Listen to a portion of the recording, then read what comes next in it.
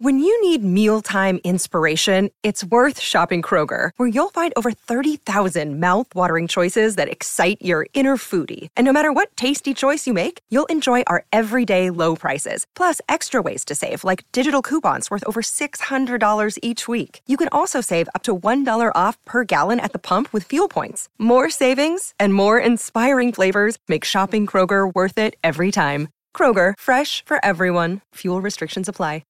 Hey there, my name's Michael Laminato, and this is qualifying day at the 2023 Mexico City Grand Prix on Pit Pass F1.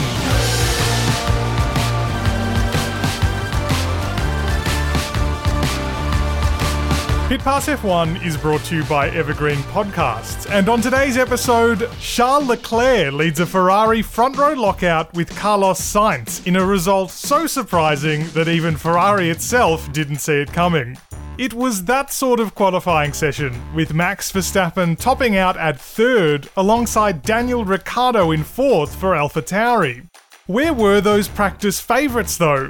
Lando Norris was the shock elimination of Q1 and will start the race 18th, and Alex Albon fell foul of track limits and will line up 14th. To unpack a wildly unpredictable qualifying hour in Mexico, including some lengthy stewards' deliberations after the fact, let's hear now from your host, Chris Medlin.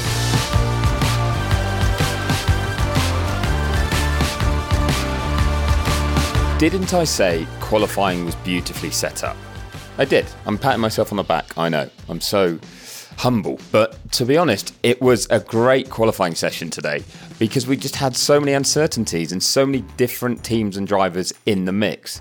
Now, there were plenty that then didn't get what they were hoping for and tripped up, and we'll get into that a bit later in the episode. But the biggest surprise, perhaps, was Ferrari. Now, Charles Leclerc and Carlos Sainz have locked out the front row here in Mexico City, and that is not something I'd have called yesterday.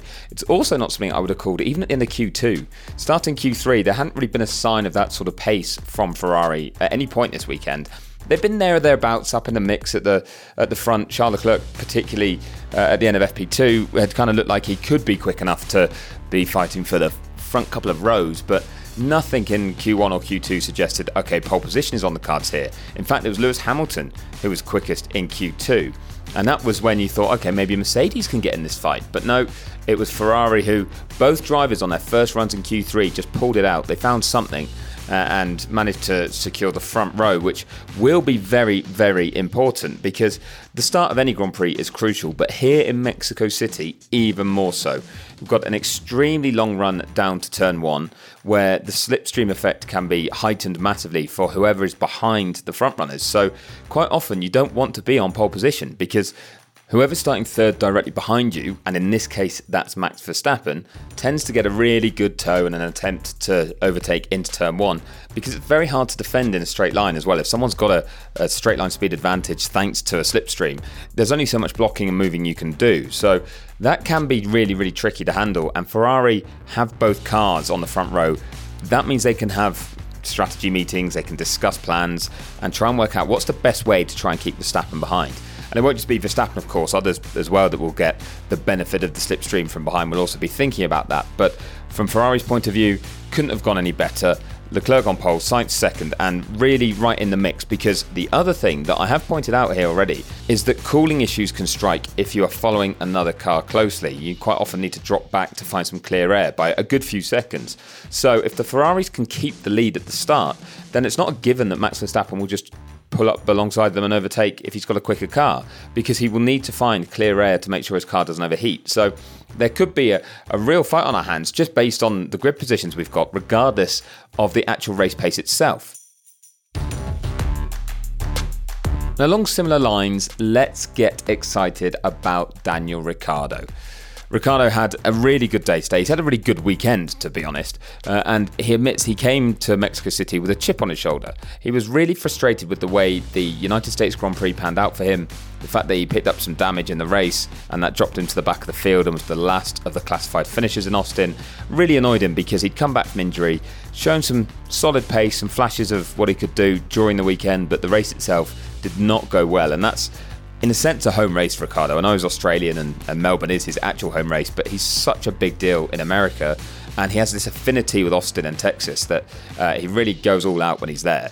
So that was a race that he was really keen to do well at, and it didn't go well. And he said from Monday onwards, he was just hanging out to get back in the car on Friday. Things have gone well since he's got to Mexico City, looked quick throughout, and he's ended up on the second row, 4th place in qualifying today, alongside Max Verstappen, splitting the 2 Red Bulls again, which is very impressive and also quite timely and almost a little bit awkward for Sergio Perez at his home race, that the driver that's seen as the biggest threat to his seat in future is starting ahead of him and out-qualified him today.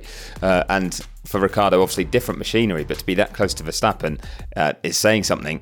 And he was actually just 0.2 of a second away from pole position. That was something that Ricciardo himself was particularly proud of. He said, it's not like Max is 7 or 8 tenths up the road and I'm in P4. We were right in the mix. And speaking of that, he thinks he can stay at the sharp end too. As I said, with Ferrari drivers, getting a good start, getting track position could be crucial in terms of being able to hold on even if you don't have such a quick car. Well, Ricciardo thinks he just has a quick car. He says, okay, AlphaTauri right now are 10th in the Constructors' Championship, but this is not a car of a team that is 10th in the Constructors' Championship. It's been upgraded. It's much more competitive here. The upgrade obviously came a few races ago, but they've kept working at it.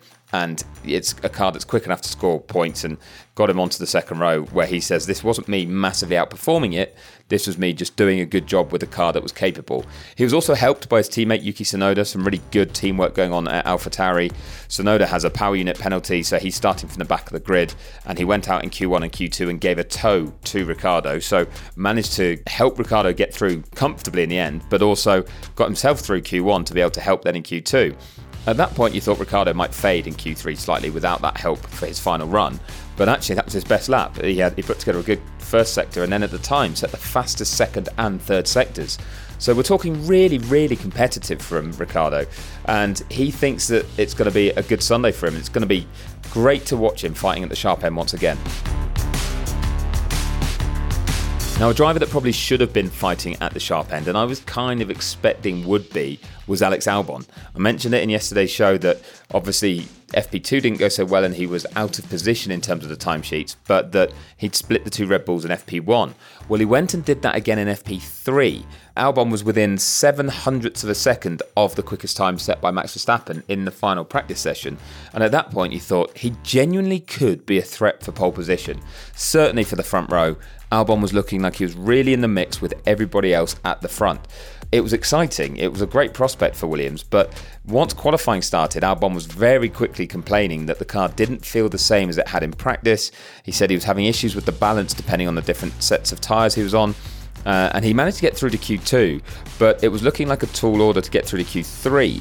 Then he managed to pull out a very good final lap in Q2, got himself through into the top 10 in 9th place, only to see that lap time deleted for track limits. And it was a strange place for it to happen. It was turn 2, and it was cutting the apex, so it was basically cutting too much of the corner.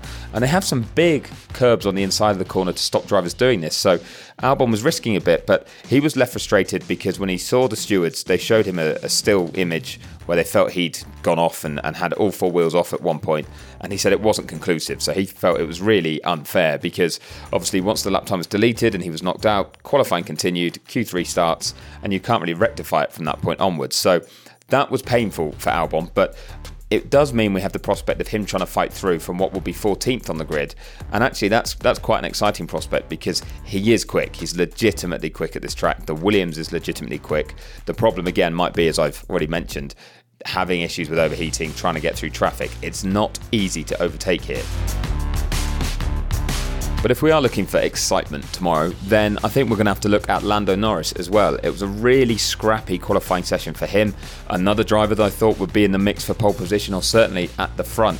When I was listing all the teams that were there fighting for the top 5, 6, 7 positions yesterday, Norris was right in that mix and looking quick. So it was a real surprise to see him drop out in Q1. He just didn't get it together. They went out to try and do a lap on mediums. That didn't come off, so went out on the softs. And then he made a mistake, was trying to do his final run to get himself through to Q2, and Fernando Alonso spun at turn 3, brought out yellow flags. That hampered Norris's attempts to try and improve, and he ended up dropping out in the first part of qualifying. Big shock, really, because McLaren have been so strong recently on all types of track, and looked it still here. Oscar Piastri made it through to Q3 quite comfortably, so he's in the mix for points, but Norris is going to have to fight through from the back, and it's a tall order for him because, as I've said, overtaking isn't easy, but Norris definitely has a car that I think in race trim is probably even more competitive than Albon's. Albon's looked really, really quick over one lap, but the Williams tended to need defensive driving to stay in those sorts of positions when they got into the points this season. McLaren the other way around. I think Norris could be on a charge, so it'll be interesting to see how he responds. He's kind of got nothing to lose, and he can really, really go for it. Now, a word on one final strange aspect of today's running that we got in qualifying was the matter of impeding. And normally when you see impeding, you think of drivers that are on flying laps getting held up by other drivers that are not on flying laps who are going a bit too slowly and they have to abort. Well, that wasn't the case here. We're talking about impeding in the pit lane. And as drivers are leaving the pit lane just to start a run, going ridiculously slowly, if not stopping. And the reason they're doing that is to try and find a gap out on track to head out into, because once they cross a safety car line that's at the pit lane exit, then they have a maximum delta, so they can't go any slower than a certain speed and a certain lap time that is preset by the race director. So essentially, once you've gone out the pit lane, you are then stuck with the lap time you've got to do before you start your lap. Now, if there's traffic around you, for example, someone else finishing a flying lap or a car too close in front, you can't get away from them. You are bound to do a certain lap time, and that's going to put you in trouble. So we've seen a number of drivers, and Max Verstappen was first to do it today, but George Russell and Fernando Alonso also got cited for this, going extremely slowly or stopping when they're leaving the pits before they get to that line that triggers the lap time they need to do. And the stewards investigated them all for this as a breach of regulations, but said, actually, the reason for this happening is because we've introduced this lap time that they must adhere to when they're out on track, and the reason for that is because we don't want big closing speeds in the final sector and everyone trying to find gaps there. So they feel it's much safer that drivers are going very slowly or almost stopping in the pit lane to find a gap, because at that point there's no big speed differential. It did create a bit of controversy because it's still impeding, it's still problematic for the cars behind, but it just shows that it's an imperfect set of regulations right now on this front. So some work needs to be done there, and the stewards say we do need to find a better solution, but for now we don't know what that is, and we'd rather drivers did this than we're going slowly out on track when there's other cars on flying laps. So that's one that's going to run and run. Lewis Hamilton was also looked at for maybe ignoring yellow flags when Fernando Alonso spun, but the onboard footage showed that actually he hadn't really had a clear yellow flag shown to him, so he was okay on that front. But Logan Sargent did get himself in some trouble. He overtook Yuki Tsunoda, also under the same yellow flags, and gave the reason that he'd seen the green panel ahead, so he thought it was going to be okay. But basically, as any karter knows, you've got to wait till you reach that green flag and green panel till you can go back to racing speed. Until then, you're in a yellow flag zone. So it was a 10-place grid penalty for Sargent, who had already lost both his lap times in Q1 for track limits. So he was starting last anyway, and he will line up last with Yuki Tsunoda actually ahead of him, despite his back of grid penalty for the power unit change. But the thing that was maybe more damaging to Sargent is that he's now got 6 penalty points for the last 12 months. So he's halfway to a race ban. Now, he would have to do something pretty silly over the next few races to really ramp that up, but it does show you can't make that sort of mistake, and that the stewards were not happy with his explanation of why he'd overtaken Tsunoda under yellows. So one to watch out for there, because if Sargent gets involved in any issues in the race, then he might edge a little bit closer to a bigger punishment.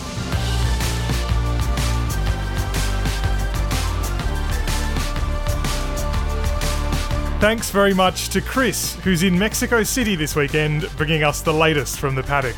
Make sure you don't miss an update from the Mexico City Grand Prix by subscribing to Pit Pass F1 wherever you get your favourite podcasts, and you can visit us at pitpassmotorsports.com. While you're there, check out the Pit Pass Motorsports blog, powered by Podium Life, featuring racing articles and motorsport industry news. You can also keep up to date with goings-on between episodes by following Chris on social media. Just check the links in the show description. My name's Michael Laminato. Pit Pass F1 is an Evergreen podcast. This is the story of the one. As head of maintenance at a concert hall, he knows the show must always go on. That's why he works behind the scenes, ensuring every light is working, the HVAC is humming, and his facility shines. With Granger's supplies and solutions for every challenge he faces, plus 24/7 customer support, his venue never misses a beat. Call quickgranger.com or just stop by. Granger, for the ones who get it done.